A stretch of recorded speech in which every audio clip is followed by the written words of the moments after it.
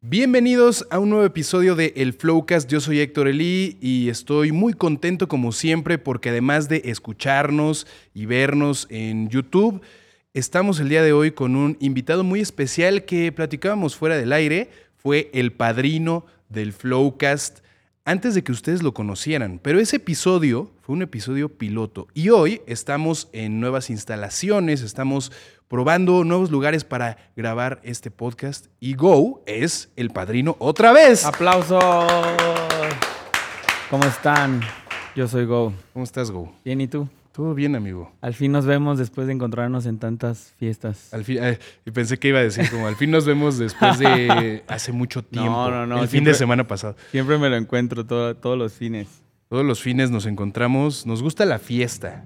Y el concepto de la fiesta es el primero que quiero abordar el día de hoy porque creo que es importante para hablar del hip hop, del rap, del trap, de todo lo que implica esta cultura y de todo lo que hay detrás de la música que suena en las calles y que al final es la que te vio crecer. La fiesta, el pasársela bien, Sugar Hill Gang y como le pusieron aquí a la canción de los años 70, el cotorreo, pues era eso, el hip hop en realidad, la cultura callejera siempre ha tenido esa vibra de pasársela bien, de estar enfiestado, ¿no? Como que muchas veces el concepto del hip hop y de la música fue cambiando y de pronto era, no, es que tienes que ser consciente y tienes que ser alguien que tire barras sobre la vida y la existencia. Y no, o sea, en realidad... aburrido. Aburrido, exacto. Las cosas tienen que ser entretenidas, divertidas. Y creo que, pues, Go es un rapero mexicano que ha representado eso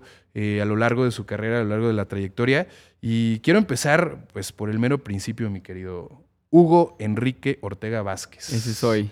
¿Cuántos años tienes, Go? Tengo 32 años. Tienes 32 años. Sí. Go Golden Junk, también conocido. Nunca había dicho mi edad. Nunca habías dicho tu Todo edad. el mundo piensa que tengo 26, 27, pero no, ya soy un... Es que te ves joven, eres jovial. Soy jovial o chavorruco, como quieras verlo. De la Gustavo Madero, Sí, de por señor. ahí de Indios Verdes. ¿Cómo fue crecer ahí? Yo vengo de una familia bastante tranqui, como que mi papá es músico, mi mamá también.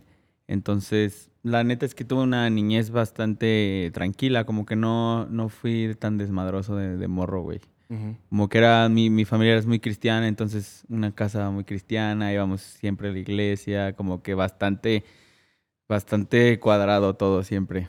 Eres uno de los tantos músicos que, igual que yo, hemos crecido en familias cristianas. Sí, pero mi papá cristiano que 10 años se dedicó a ser pastor, así. ¡Wow! Sí, o sea, digo, músico y todo, pero se metió a la escuela bíblica y así. Entonces, toda esa etapa de mi vida como que fue bastante cuadrada y aburrida. No es cierto. Y ahora por eso nos la pasamos en el antro, Go y Sí. yo, porque toda la vida nos reprimieron y ahora Sí. somos un desmadre. Pero ¿no? incluso mi papá hoy en día es como que él reconoce que sí, al final la iglesia es una estructura hecha por el ser humano, Claro. ¿sabes? Y todo y tiene sus fallas. Dios no es la iglesia, ¿me explico? Claro, yo de hecho creo en Dios, pero no Sí, creo yo en la también. iglesia. Sí, mi papá se salió de la iglesia y todo. Ah, ok. Sí, ya, sí. ya no está ahí, pero Se sigue creyendo en periquea ahí. Dios. No es cierto. No, o sea, ya no es pastor, pero Saludos al papá del Go. la gente ya lo topa en Insta, güey. ¿En porque serio? Siempre lo pongo a rapear. Ok. Sí, Incluso sí. tienes un tatuaje de la Santa Biblia. Sí, por en acá el está, no me cuello. acuerdo en qué lado está. Acá de ese lado. Sí, Santa acá tiene Biblia. el tatuaje. Ahora en las fotos del Sí, episodio vamos a mostrar tus tatuajes. así es. Pero sí, crecer en una familia cristiana en la Ciudad de México, en la Gustavo Madero, ahí por Indios Verdes. Tu primera interacción con la música entonces fue gracias a tu papá, que era músico, Simón. pero ¿fue con música cristiana o cómo fue? No, porque mi papá toda la vida fue músico de artistas así de que trabajaba con Juan Gabriel y Alejandra Guzmán y así. Entonces, más bien siempre anduvo en ese rollo. Y luego ya como cuando yo tenía como 10, 11 años fue que se metió a lo de la iglesia. Pero siempre conviví con la música en general, ¿no? Mi papá siempre estudiando, escribiendo música para otros artistas. Teníamos estudio de grabación, entonces siempre estuve muy cerca como de la música en ese aspecto, ¿no? Ok, o sea, era compositor. Arreglista se llama. Arreglista, sí. Sí, sí, sí. Sí, creo que Partituras y todo eso. Ajá, ese término es muy de la música que se hace con instrumentos musicales, Total. porque hoy en día se ha ido Sí. difuminando, pero tiene todo el sentido. Entonces Así tenías es. un estudio de grabación disponible, instrumentos musicales. Simón. ¿Cuál fue el primero que te acercaste? O sea, yo estudié piano desde morrito. Mm, Mi papá me ponía ahí a estudiar como 4 horas diarias. ok. Entonces siempre supe música, siempre supe leer, siempre supe notas, siempre supe todo, desde morro. Ya. Ok, la formación musical entonces es académica. Sí, o sea, la verdad es que sí, una formación seria, ¿no? Como que mi papá me ponía a solfear y a ver, saca esta partitura y ponte a estudiar el Hanon y cosas muy clavadas de músicos. Ok. No, pues Sí. muy clavadas, pero al final en tu formación musical importan, ¿no? Sí, total. Y es algo que voy a platicar más adelante contigo, pero en alguna entrevista mencionaste que sientes que muchos de tus instrumentales, de ciertas canciones, son infravaloradas porque sí entiendes la música de una forma diferente. Y es Sí. que la música callejera muchas veces no tiene pues esa estructura, ¿no? Esa formación musical. Muchos de los raperos, productores no tienen eso. Y el que tú lo tengas yo creo que sí ha sido importante para pues Sí, esa porque calidad. ves desde otro lado las cosas, ¿no? No es lo Ujú. mismo aprender a ser fotógrafo por tus propios medios a que hayas estudiado en una academia y que sepas cosas que a lo mejor no todo el mundo sabe, ¿no? Sí. Te da una pequeña ventaja, pero digo, al final el talento es lo que hace al músico. Sí, claro, por supuesto. Ahora, ¿cuándo y cómo es que te involucras con el tema audiovisual? Porque no solamente pues, estás como músico en tu casa aprendiendo música de esta manera, sino que también empiezas a involucrarte con video, Sí. o sea, con todo el tema de comunicación al final de cuentas. Ajá, es que siento que yo siempre tuve talento para todo lo que fuera postproducir algo, ¿no? Ya sea video, música, beats, lo que sea. Entonces, evidentemente, como no tenía quien me ayudara, pues yo hacía mis propias cosas, ¿no? Y eso me llevó a estudiar. Estudié fotografía un rato, estudié ingeniería en audio, estuve en diplomados. Entonces, como que siempre estuve cerca en ese aspecto, como de nutrirme y saber más. Ok, entonces siempre también estuviste aprendiendo de esto. ¿Te gustaba mucho? Sí, ¿Te gustaba sí, el sí. cine? ¿Te gustaba la O tele? sea, ¿Qué te gustaba? sí, o sea, yo era como para llegar al fin, ¿no? O sea, buscaba los medios para llegar al fin, que era grabar mis videoclips, digamos, ¿no? Ok. Pero yo veía los videoclips de 50 y yo decía, no mames, yo quiero tener videos así, güey. Ok. Yo veía los videos acá en México y yo decía, chale, falta un chingo, güey. Ya. Pero sí fue eso, fue por el hambre de querer saber hacer todo, ¿no? Soy muy Ya. controlador también. Ok, sí. red flag. No, Sí. pero, ok, entiendo. O sea, ¿te gusta tener Me ese gusta tener control control creativo? en todos los procesos, Ajá. que hoy en día ya aprendí a delegar, Ok. pero hubo un tiempo, por ejemplo, en la época de Sandra y así, yo desde la grabación, obviamente escribir, editar, colorear el video, todo lo hacía yo, todos los procesos los hacía yo. Todo, o sea, hasta el Sí. final. Ok, wow. Y creo que eso se nota a la hora de conocer tu personalidad, porque al final eres una persona que, bueno, es persona y personaje que van muy de la mano. Para mí, porque yo te he conocido como en ambiente fiesta y también detrás de las cámaras. Sí. Y a pesar de que sí eres un personaje, que si las modelos y que si estás en la fiesta. Me y que triggereo más en las cámaras, ¿no? no creo. Yo creo que Sí, ¿no? te gusta todo. O sea, te gusta la cámara, te gusta la fiesta. O sea, paréntesis, ¿tú que me has visto en la fiesta dirías que o sea, que sí soy el Go real? ¿O dirías que hay cosas que es que cambian? sí, es como es una buena interacción entre el personaje y la persona. O sea, sí hay una conexión. O sea, ¿cómo No dirías eres falso. que no. O sea, no hay nada falso ahí. O sea, cuando tú ves el Instagram de Go y ves, ese es Go, ¿sabes? No es como que estés viendo a alguien falso. Entonces chido. yo creo que pues has logrado como tener pues esas dos cosas ahí y Sí. no inventarte una película. Sí, no. O sea, la neta es que me gusta hablar de lo que vivo, en realidad. Sí. Esa es mi música. Hablemos. Te vinieron flashbacks, ¿no? Sí, vinieron flashbacks de la fiesta. Hablemos de cómo inicia tu carrera musical. Ya mencionaste que estudiaste fotografía, ingeniería en audio. ¿Siempre has hecho música? O sea, ¿cuándo fue tu primera composición que te acuerdas? No, o sea, desde la secundaria. Yo hacía canciones para los maestros, como en burla, Ujú. pero sí las grababa y hacía el beat y todo. Y y las repartía en la escuela así en discos. ¿En Entonces, discos? Sí, desde que tenía 15 años ya tenía rolas grabadas, masterizadas, así, ¿sabes? Terminadas, Wow. pues. Y así a la época de los 2000, ¿no? Acá, Machín. mixtapes, ¿no? Mixtapes, justo, Wow. güey. No Sí, más. sí. ¿Y cómo fue que, o sea, tú sales de la prepa, estudias foto, ingeniería? O sea, en la prepa se cuenta que Sí. yo ya iba muy mal. O sea, era bien rebelde yo y era el morro que no entraba a las clases y así el desmadrocín. Entonces, como que mi papá ya me dijo, a ver, güey, ¿qué quieres hacer de tu vida? O sea, ¿vas a querer hacer música? Que yo le dije, me gusta la ingeniería y me gusta la producción. Va.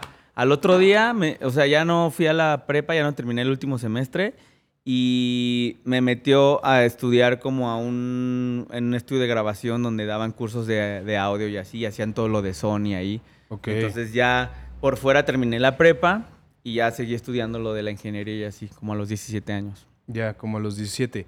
¿En qué momento llegas a trabajar en una agencia de publicidad y empieza, o sea, creo que la música ya la traías muy bien Sí, formada y luego te metes a una agencia de publicidad, conoces a este personaje llamado Mr. Pimp. Sí. A ver, Es cuéntame que- esta parte de la historia. A ver, lo voy a resumir. O sea, como que yo me clavé tanto en el estudio que empecé a ser muy bueno. O sea, creo que yo en lo mejor que soy, más que rapeando y haciendo trap y así, en las mezclas. O sea, siempre fui un ingeniero de mezcla que sobresalía.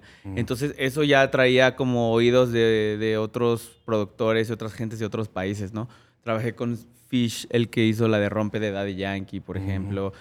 Pepe Loeches, que tiene un chingo de Grammys. Entonces ya empecé a ser yo parte del team de esta gente que ganaba Grammys y así. Y ahí fue que yo aprendí así todo, güey.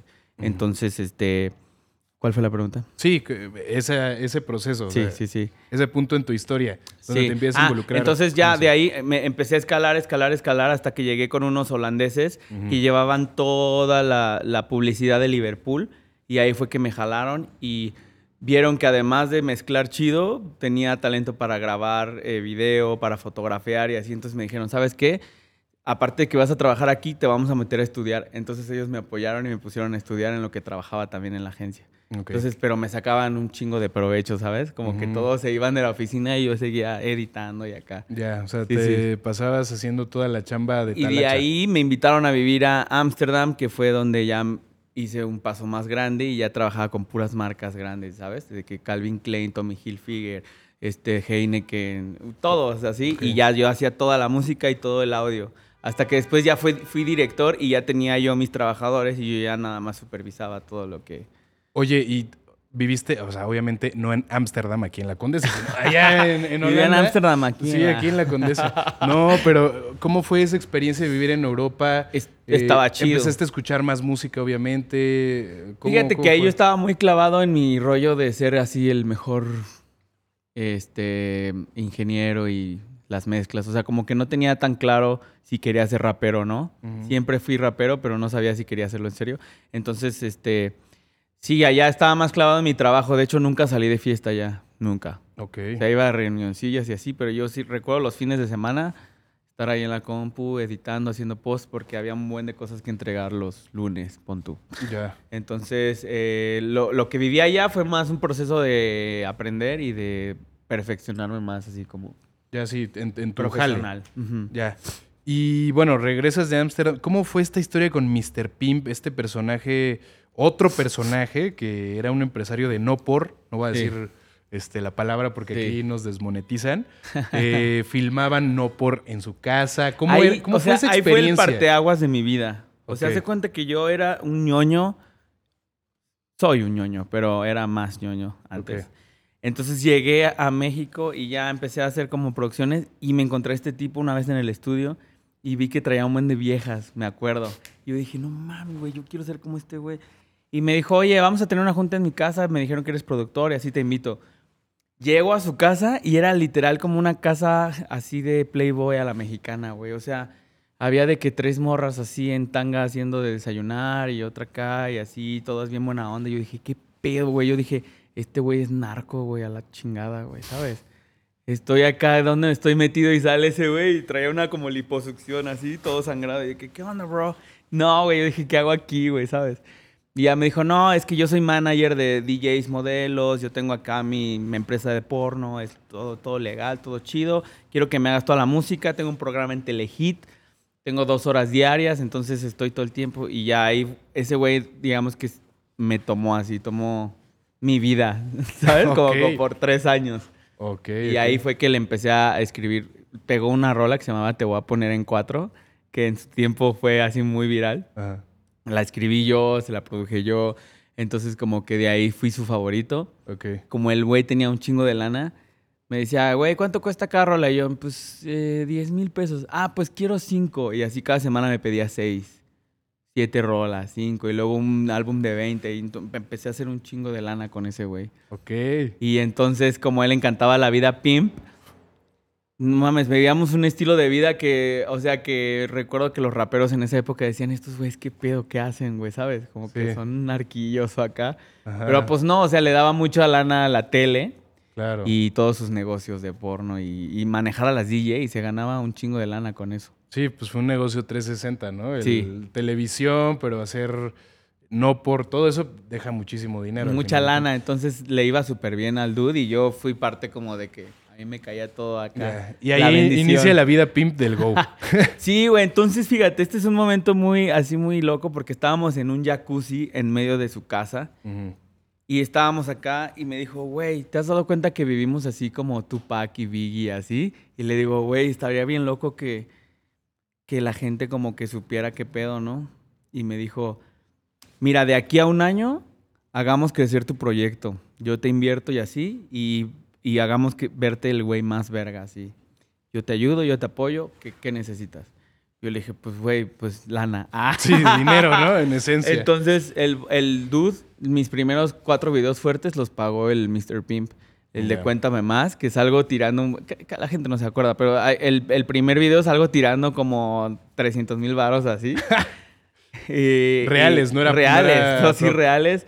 O sea, él me apoyó en todo y siento que por eso también todo el mundo me volteó a ver como de que, qué pedo con este güey, hace trap, ¿Quién es trae un ese chingo vato? de lana, está todo vestido de mosquino, anda con el Mr. Pimp, ¿sabes? Ok. Como que ahí fue que nació Go, siento. Oh, wow. Sí. Ahí nace Go como concepto de Sí, el sí. rapero que viste que podía crecer y podía hacer algo importante. Sí, obviamente te lo resumí, pero todo eso fue un proceso donde Mr. Pimp me enseñó un buen de cosas en la vida. Íbamos a negocios a cerrar cosas de él. Ujú. Y recuerdo que siempre decía, no, necesito 4 modelos y no sé qué. Y contrataba a modelos o le hablaba a amigas o etcétera. Y siempre íbamos a las juntas con viejas. Viaje, viejas. Íbamos a ver a Babo, a Monterrey, viejas. Todo era llevar viejas. Fuimos a Cuba con viejas. Rusia con viejas. O sea, siempre era como... Todo era como alrededor de negocios y morras, güey. ¿Sabes? Ya. Era sí, como que siempre tener energía femenina, güey. Ok. Y solo las invitaba, güey. Era como que quieren ir a un viaje, sí, vamos. Ya, sí, era, pues sí, un Jangueo lifestyle con muy morras trap, siempre. ¿no? La verdad. Sí. Digo, Pero eh, como trap, pero yo lo diría más como medio ejecutivo. No, como- no trap como- ejecutivo. como tu canción, Pero sí. sí, el güey se la pasaba cerrando business bien chonchos. Ok. Y así de, no sé, con gente muy poderosa y de cosas de él, de sus negocios de porno y cosas Sí, así. sí, sí. Y siempre era así con andar con amigas. En ese estilo de Sí, vida. sí. Oye, ¿y en esa época fue después o antes que sucede que te juntas con Mantequilla Records y que haces tu primera canción con Big Metra? Ujú. ¿Fue en ese tiempo? No, eso fue ya mucho después. Fue Sí, mucho sí. después, Yo ya, ok. sí, fue cuando empezó Go, así de que salió Cuéntame Más y Chatarra de Oro, fue justo en esa época. Ok. Ujú. Que Chatarra de Oro es un tema pues que hay que platicar porque es el flowcast de Go y sé que lo has platicado en muchas ocasiones, pero pues fue la canción que cambió prácticamente tu vida. Sí. Esta canción Chatarra de Oro es con Adán Cruz, con Hadrian, con Kid Son, que shout out a Kid Son, que platicamos un buen rato y me dijo, Go, lo conozco hace muchísimo tiempo, de hecho yo salgo en esta canción y yo, no, pues obviamente te Estabas conozco, bien brother". flaco, ¿por qué estás gordo?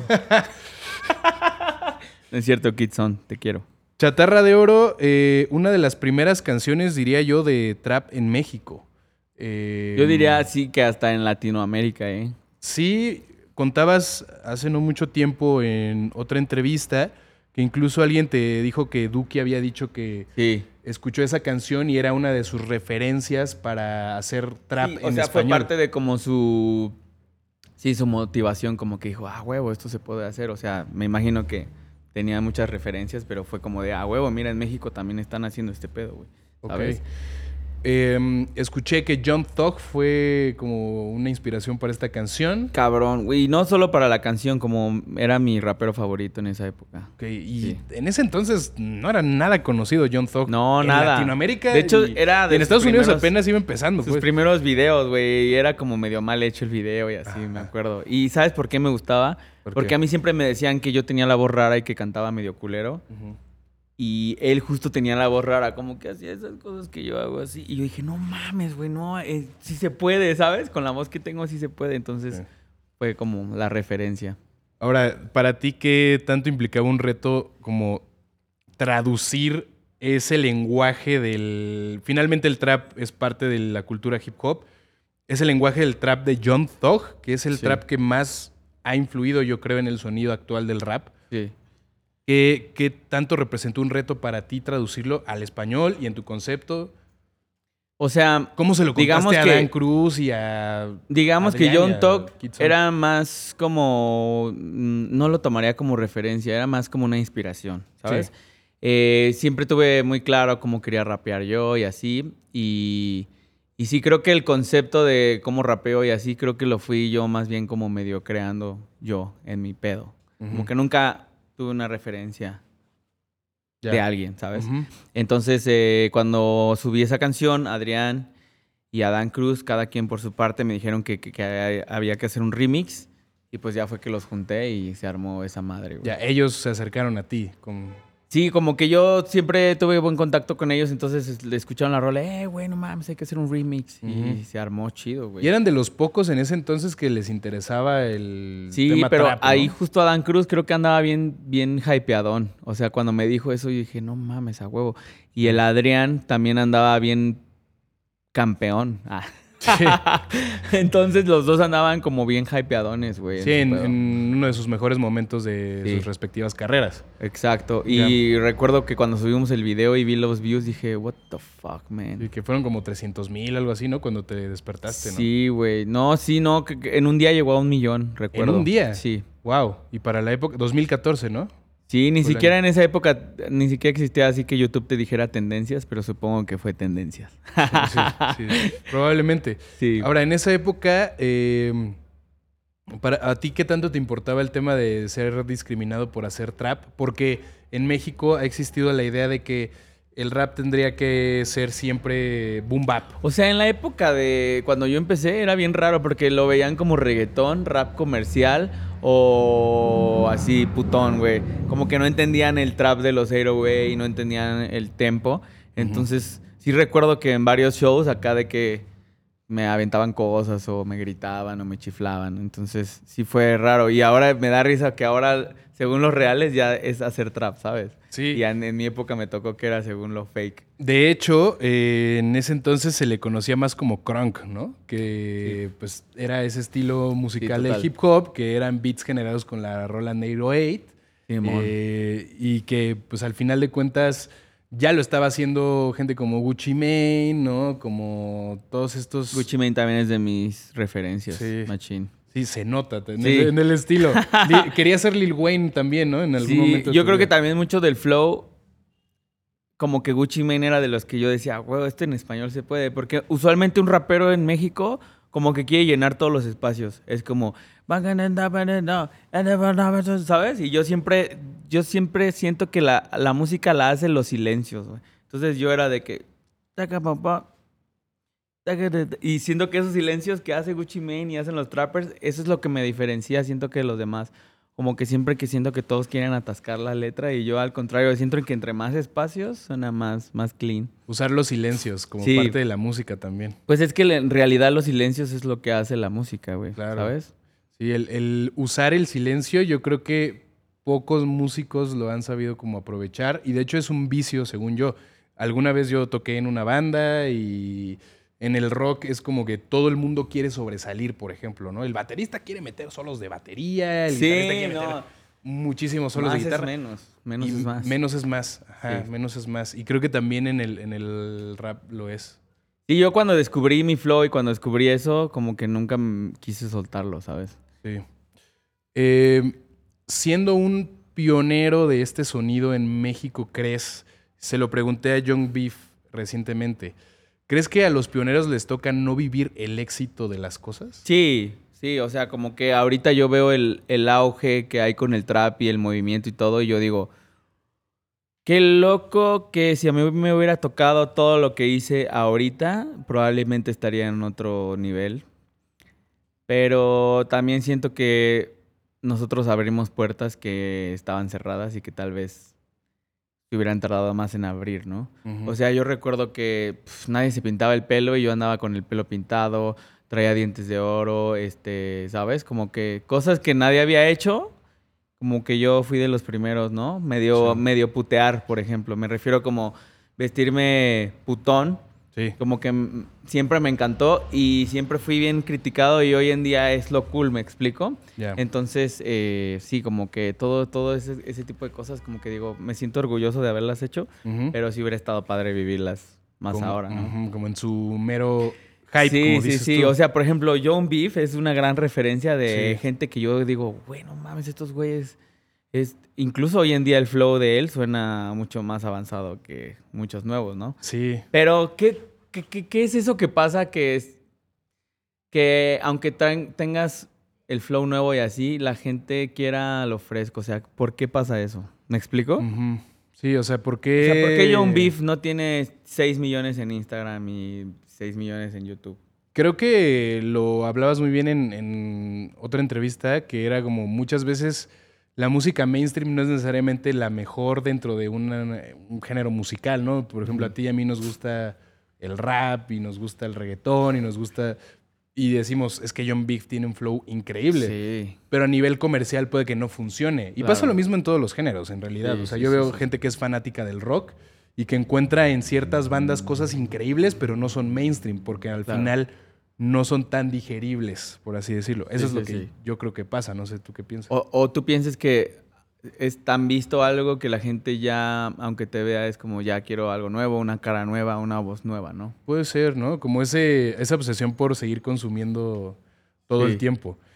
Y qué gran, o sea, respeto mucho a los artistas que se mantienen y se mantienen y se mantienen. Por Ujú. ejemplo, cercano, Simpson a huevo, siento que siempre sale con algo que vuelve a refrescar y dices, Ah. como si se restarteara, ¿sabes? Como Sí, que se reinicia el sí, Windows, o ¿no? sea, ¡Pum! hay mucha Sí. gente y muchos morros que lo conocen desde Arre, ¿no? Ajá. Y que es su nuevo rapero favorito y no saben todo lo que Toda la lleva antes. trayectoria que lleva Pero Simpson. Simpson tiene una manera de ser como que siempre regresa con algo nuevo y ya es como que lo viejo ya, Se bye, ¿sabes? Se reinicia. reinicia. Sí, qué gran capacidad tienen esos artistas, de verdad. Shout Sí, out a Simpson a huevo, sí, sí, al sí. buen Jorge. Oye, para cerrar el tema del trap, tú decías que a ti te parece que ni siquiera el trap ha llegado a su punto máximo en México. No, pienso que... No, siento que va a explotar apenas el trap y el reggaetón ¿Sientes en que el México. trap tiene futuro en México? Porque el Sí, reggaetón, digo, se entiende que por esas cualidades sí, más bailables, por así decirlo, pues a todo el mundo ya le gusta, ¿no? Me lo decía Malilla, que aquí no había una cultura del reggaetón tal cual, porque el reggaetón ya se hizo mainstream, ya es como parte de la música popular, ya es pop, claro. ¿no? O sea, ya no es nada más de las calles, sino ahora ya lo escuchas en Juan, lo escuchas Sí. en un De montón de hecho, antros. sí, eso es lo que creo que va a pasar. Creo que el trap va a explotar más y el hip hop, pero no como lo tenemos pensado. No van a ser ciertamente los raperos. Siento que va a salir algún TikToker con mucho flow visualmente y de pronto va a querer hacer música y va a pegar unos traps de millones de views. Y, ¿sabes? Como que no creo que todos vayan a ser ciertamente raperos. Siento que mucha gente va a caer al trap y lo va a comercializar y de otros lados y así. Y Ujú. siento que es lo que está pasando. Entonces, probablemente a lo mejor ni a todos nosotros, esta generación de rappers, nos toque el boom, ¿sabes? Ujú. Pero pues somos parte de la historia, yo creo. Ahora tú con la formación musical que tienes, con la historia que tienes y el bagaje que has visto de no solamente la música, sino toda la experiencia como creativo, porque al final eso también eres tú, ¿Qué tan importante es para ti que las nuevas formas de consumir música afectan la calidad? Porque yo sé que tú eres una persona que te fijas mucho en la calidad. Por más absurdo, me refiero en la palabra absurdo a lo irónico, lo sarcástico que siempre utilizas para tu concepto, Sí. siempre hay calidad, como yo escucho en los instrumentales. Para ti, ¿qué tanto la nueva forma de consumir a través de TikTok y Reels y video corto y estar, o sea, afecta la calidad de la música actualmente? Es que yo siento que he aprendido a delegar y a bajarle de huevos con eso, porque si te vuelves perfeccionista, nunca terminas un proyecto, nunca te termina de gustar. Entonces, hoy en día sí intento siempre mantener la calidad, pero ya no me clavo tanto con eso y estoy abierto a que ni modo. A veces hay rolas que están mal grabadas, que pegan, como la de Extentation, la de no me acuerdo cómo se llama, que está bien pinche mal grabada, pero siento que ese es el concepto de a veces de la rola, que esté mal grabada y que la sacaste así, la liqueaste y que ese es el sonido crudo y está chido. Entonces a veces hasta cuando lo produces de más, siento que no tiene esa esencia de lo natural. Entonces siento que yo sí estoy abierto a poner atención a cuando a lo mejor una rola, el verso está medio mal grabado, pero quedó así, soy capaz de dejarlo así, ¿sabes? Ya.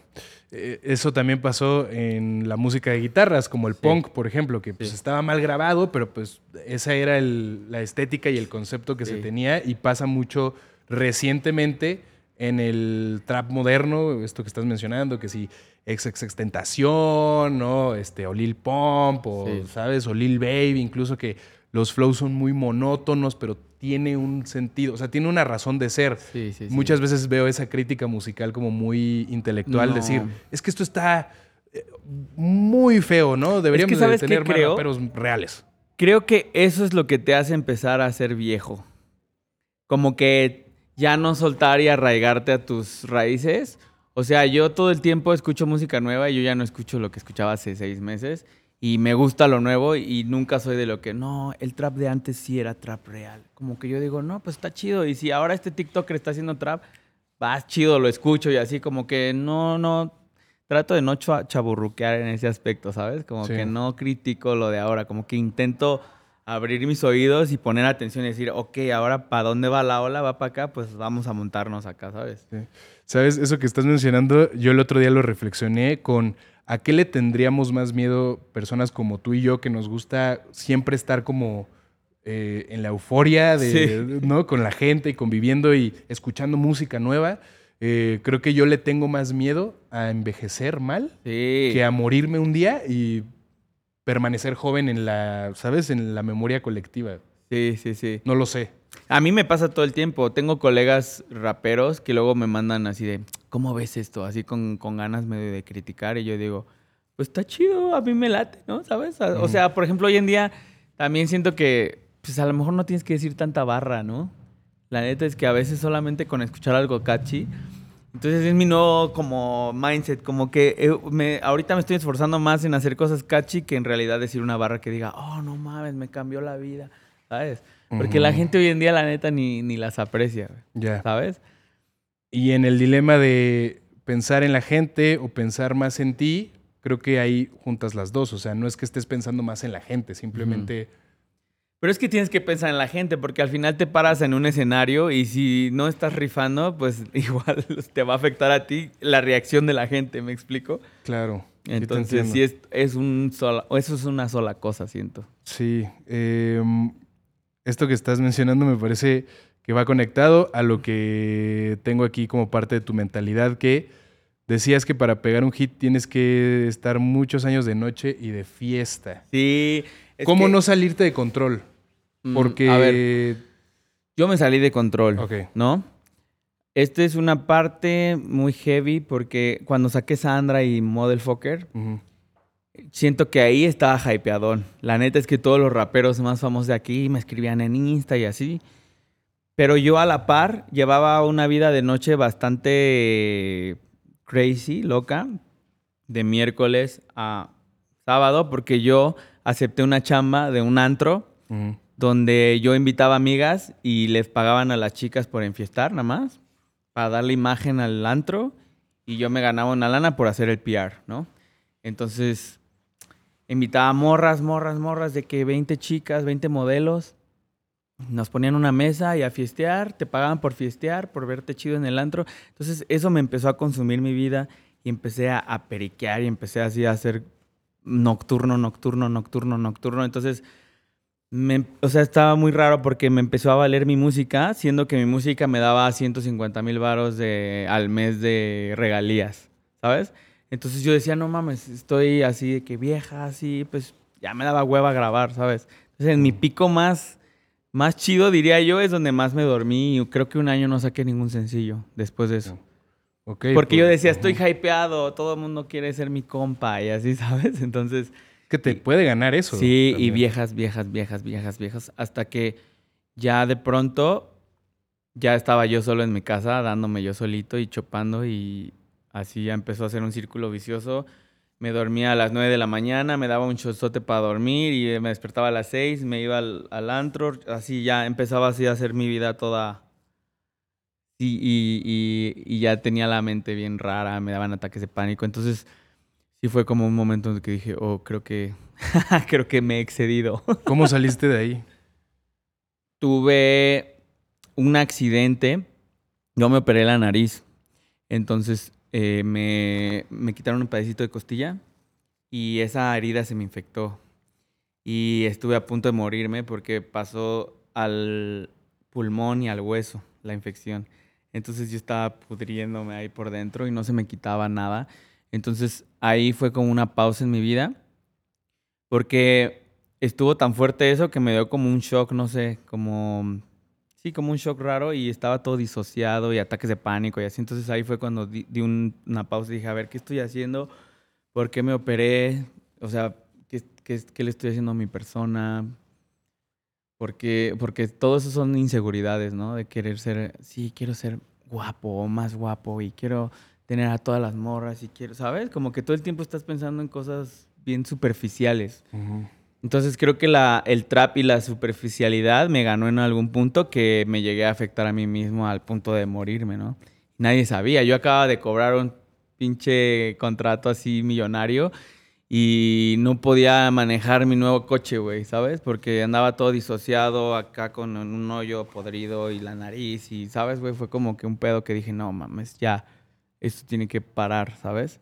Como que tienes que darte cuenta de qué le estás haciendo a tu vida si ya te ganó el personaje, ¿sabes? Ujú. Como que primero creas un personaje y que todos vean, no, pero ya yo hacía cosas más locas en mi vida privada que lo que mostraba, ¿me explico? Entiendo.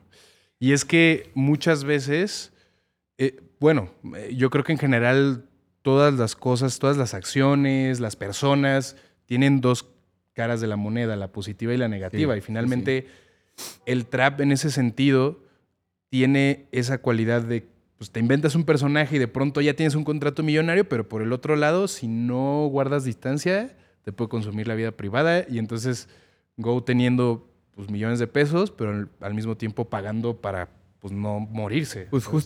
justo fue así. Y me dio como un pedo psiquiátrico que se llama despersonalización Mm, y disociación y andaba como si estuvieras pacheco todo el día. mm, Y haz de cuenta que escuchaba mi voz, sentía que no era mi voz, veía a mi mamá y sentía que no la conocía. Te ves al espejo y sientes que no eres tú. Lo que hablas sientes que está raro, como que no lo dijiste tú. Es rarísimo de explicar, mm. pero sientes que te vas a volver loco. Entonces ahí ya dije, no mames, mi cordura, imagínate perder. Es lo único que tienes, ¿no? Tu cordura. Si la pierdes, ya perdiste todo, güey. Ya sé Ahora, lo ¿lo que es pensaste morir. tú o tenías personas de confianza que te decían, oye, güey, No, ¿qué como pasa? siempre llevé mi pedo muy, muy privado, como que siento Mm, que nadie se daba cuenta más que una exnovia que siempre estuvo conmigo, que mm, ella sí me aguantó todo así, o sea, ella me salvó de estar hablando como loquito del centro así en la calle, drogado, ¿sabes? No, no, no. Ella es la única que estuvo ahí. Lamentablemente mis papás nunca se enteraron porque creo que lo oculté muy bien, pero, pero en su momento sí nadie sabía, ok, ¿no? ok. Nadie se daba cuenta. Lo que sí se daban cuenta es que siempre andaba crudo, eso sí. Siempre, o sea, Si todo eso. llegabas a la reunión familiar y estabas así. Siempre, siempre crudo. O sea, la gente ya sabía que yo era el güey que está crudo, siempre. Fuck. Sí. Wow. Pues bueno, ahí las Tomen agua. consecuencias. Tomen agua, por favor, no se dejen llevar por... Ey, pero no quiero sonar como acá de esos que se suben al camión y de que yo era drogadicto. Y acá. No, o sea, yo creo todavía que no. fiesteo machín, de hecho creo que más que nunca. Sí. Pero literal ya no es desde un sentimiento.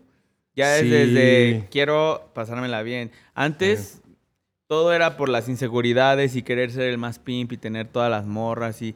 De hecho, yo no sé ni por qué me drogué, porque la neta nunca me gustaron las drogas, pero era porque todo el mundo lo hacía, ¿no? Ujú. Y las morras se te acercan cuando traes perico y así. Entonces, ¿sabes? Como que se te gana ese pedo, güey. No Perico, les digas, perico, si perico. no van a estar- No les digas, si no, te van a Sí. copiar el consejo. No, yo creo que es importante hablarlo, más allá del clickbait y de que haya sido un proceso pues muy difícil en tu vida. Creo que al final de cuentas, siendo parte de la historia de la música en México y de estos géneros musicales que hoy en día están teniendo éxito, pues ves ahí también las consecuencias que tiene pues formar parte de esto, ¿sabes? O sea, los nuevos trap stars son los rockstars de los años 70 y todo lo Sí. que también tuvieron que pasar ellos, siento yo, no sé. Sí, y ahora me sorprende lo tranquilo que son todos los artistas nuevos, ¿no? O sea, Ujú. como que no los veo tan rockstareros y yo digo, qué chido. Porque yo, la verdad, perdí una gran oportunidad en el mejor momento solo por decidir irme más por las viejas y por la noche y así, Ujú, en vez de ponerme a grabar todos los días, hacer más videos y, ¿sabes? ujú. Pero bueno, es algo que se aprende y Ok. ni modo. ¿Y saliste con terapia o cómo? Sí, estuve 2 años con terapia y 1 año medicado. Ujú. Y me dio risa porque yo decía, todos los trappers como que, sí, el Xanax y acá. Y yo tenía que tomar más Xanax de lo que yo quería, ¿me explico? Oh. O sea, a mí me habían dado para los panics un cuarto en la mañana y un cuarto en la noche, y luego un cuarto en la mañana, uno en la tarde y uno en la noche. Y yo decía, no mames, estoy derretido todo el día, así, Lil San me la pela. Y no Ok. me gusta, o sea, andaba todo drogado todo el Sí, día. no era que tú quisieras, era porque... No, y yo decía, la neta, ahí me di cuenta como que dije, la vida trapstar ni siquiera realmente no está chida, güey.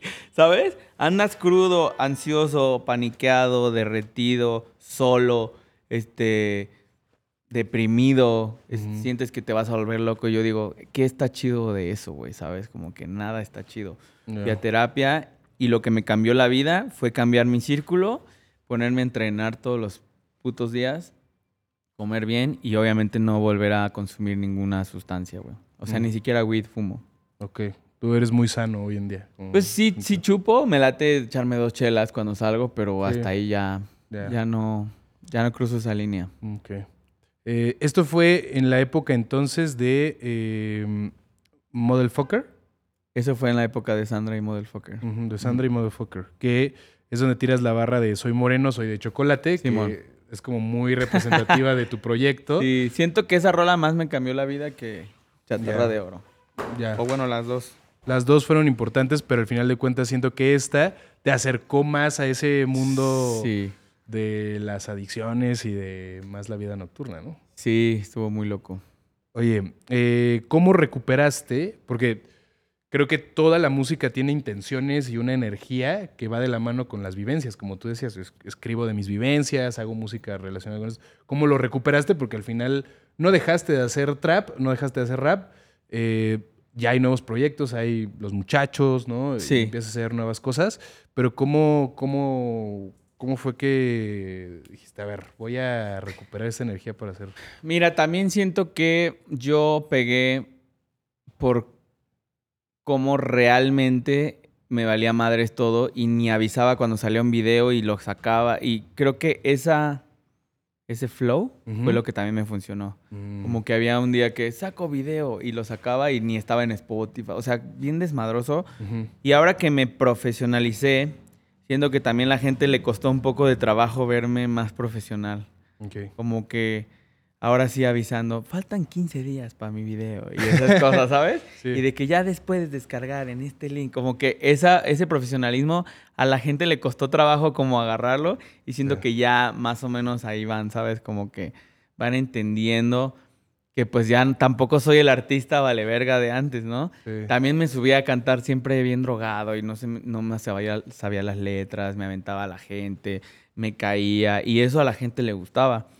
Y hoy en día, pues obviamente no quiero hacer eso. Entonces a veces la gente espera que haga lo mismo de antes y es como que, pues no, bro. O sea, ya tampoco, ¿sabes? Sí. Tampoco me voy a hacer el ridículo nomás para que te entretengas, ¿no? Sí, llegó a su límite ese trap Entonces, life, esa trap life. respondiendo a tu pregunta, Sí. hoy en día me parece que estoy más profesional. Ujú. Pues todos mis videos llegan de que al millón y medio. Evidentemente no he tenido otro hit como los que he hecho. Ujú.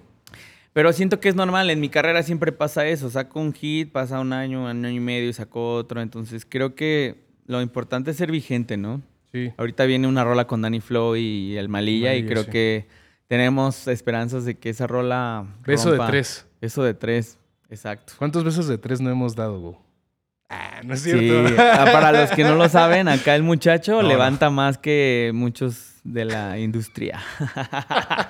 Yo no. Wow, esto es clip. La verdad. No, bueno. Yo lo he visto con mis propios ojos y yo hasta me quedo de que, oh, respect. No, pues ya para que lo diga Go, oye, No, sí, yo lo he visto en acción y la neta traes pegue, ¿eh? Trae pegue el muchacho. Es que mide como 1.90 el muchacho. No, pues estamos confesando cosas en el Flowcast, ya del host, no del invitado, pero Go, pues me gustaría que, además, está lo del proyecto de los muchachos, que vas a estar tureando con ellos, Sí. pero también vas a estar solito, bueno, no sé si Sí, solito, sí. pero en el festival Act Ceremonia, quiero que Mi me primer cuentes. festival. primer Primer festival festival solo. Donde voy a rapear mis rolas, mi show. Evidentemente va a haber muchos modelos. Es que ahorita justo venía peleándome con los del festival porque metí una lista así de que 20 modelos y todas. Pobrecitos, a cada artista nomás le dan como un invitado, Sí, ¿sabes? sí, Y yo de acá que presionando de que si no, manda no me tu subo. lista, Go, y Go, la lista de 100, pero todo antro Juan va a meter, ¿no? Y Go, Sí. ok. O sea, eso es algo que sí no, creo que no puedo dejar. O sea, como janguear con morras, no, es algo que no, simplemente no puedo. Ujú. No puedo tener novia. Siempre, a donde quiera que vaya, siempre llevo chicas. O sea, Sí. eso sí es algo que nunca se me va a quitar. Y te quieren mucho porque son tus amigas, pues. Sí, me quieren mucho y en este festival obviamente me van a acompañar. Va a ser un gran festival, un gran momento. Tengo artistas invitados bien pro.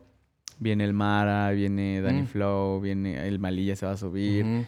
los muchachos. Entonces va a estar divertido, va a estar chido. Ok, pues Vas a ir, ¿no? obviamente vamos a Vas estar a ahí. acá a entrevistar gente en a el la backstage. ceremonia, pues sí, voy a ir contigo seguramente. Ahí Sí. voy a ir. ¿Qué onda? ¿Sí trajiste lo que prometiste? Obviamente. Ok, Nunca y- fallo. De hecho, mi idea es que quiero subir a todas al escenario, güey. Eso Ya. es lo que quiero hacer. ¿Quieres echar desmadre también? Sí, güey. Como pues parte del sí, proyecto. ¿no? Por Sí. lo menos si me avientan acá o me gritan, pues por lo menos pasarla bien, ¿no? Pero ese día sí me voy a drogar en el escenario. Nah, no es cierto. Y yo, como Ese acabas día de voy a contar que recaer. saliste de... Ese día voy a recaer. Pues No. bueno, si quieren ver recaer a Go en la Vayan Trap al Live, escenario. vayan a la ceremonia porque ahí lo van a ver en Es vivo. que aparte va a estar bien chido porque tocan muchos amigos. Sí, Va a estar sí. muy chido. O sea, yo por eso llevo neta dos meses, yo creo, sin tomar porque me estoy preparando para ceremonia. Va a estar muy loco. Ya. Y 2 días antes toco en Pal Norte. Sí, Entonces, con los muchachos es así, ¿no? Con los muchachos. Pero, güey, la verdad estoy muy emocionado por ceremonia porque es mi ciudad. La gente me conoce aquí. No sé cómo va a reaccionar tanta gente, ¿sabes? Como que se va a poner chido. Pues felicidades, amigo, por esa presentación en el ceremonia y por contarme parte de la historia que tal vez no habías contado en otras Sí, no entrevistas. había contado. Sí Sí sabían que tenía la nariz operada, ¿no? Yo sí, obviamente. Obviamente, Sí, motherfuckers. una vez me iba a pelear con el Gumi y me dice, no es cierto. Una vez te pedí paro acá con el... Sí, exacto. Amigos, Entonces, pero pedos. gracias por escuchar y ver este episodio con Go Golden Junk Go. Yo te digo de las dos maneras porque también es parte de tu biografía, ¿no? La monografía de Go, ¿no? Ahí, En Wikipedia. En Wikipedia. Gracias por escuchar el episodio y Go, si quieres mandar un saludo a todos los que te vieron y escucharon el día de hoy. Muchas gracias por escucharme. Quiero mandar un saludo especial a la chica que durmió conmigo ayer. Wow. No te puedo olvidar hasta este momento. Ay, Dios. Ay, Dios, no, Dios nos libre, ¿eh? Yo no hago esas cosas. Gracias, los quiero. Y viene Go de regreso. Go sí. no se ha muerto. La gente siempre me dice como, hey, cuando tuviste tu pick, el pick no ha llegado. Apenas viene. Apenas viene el pick del Go. Y no se lo pierdan, en el festival Act Ceremonia va a estar presentándose, ¿qué? ¿El 1 o el 2 de abril, Go? 2 de abril. El 2 de abril, el domingo 2 de abril. Domingo, día de Rosalía. El día de la Rosalía también va a estar ahí compartiendo escenario el Go. Pues muchas gracias, amigo. Y se viene featuring con Travis Scott. Nada más. Nada más. Un featuring con Travis Scott. Ni nada me más. topa. Nadie nos topa a nosotros. Ojalá nos tope. Oye, un Flowcast con el Travis, eso estaría chido, Flowcast ¿no? con Travis Scott, ¿no? ¿Qué? Ahí déjame hablar con el Morgan, a ver qué te bajo. Órale, estaría chido. Pues gracias, amigos, por escuchar el episodio. Nos vemos en la próxima. Bye, bye.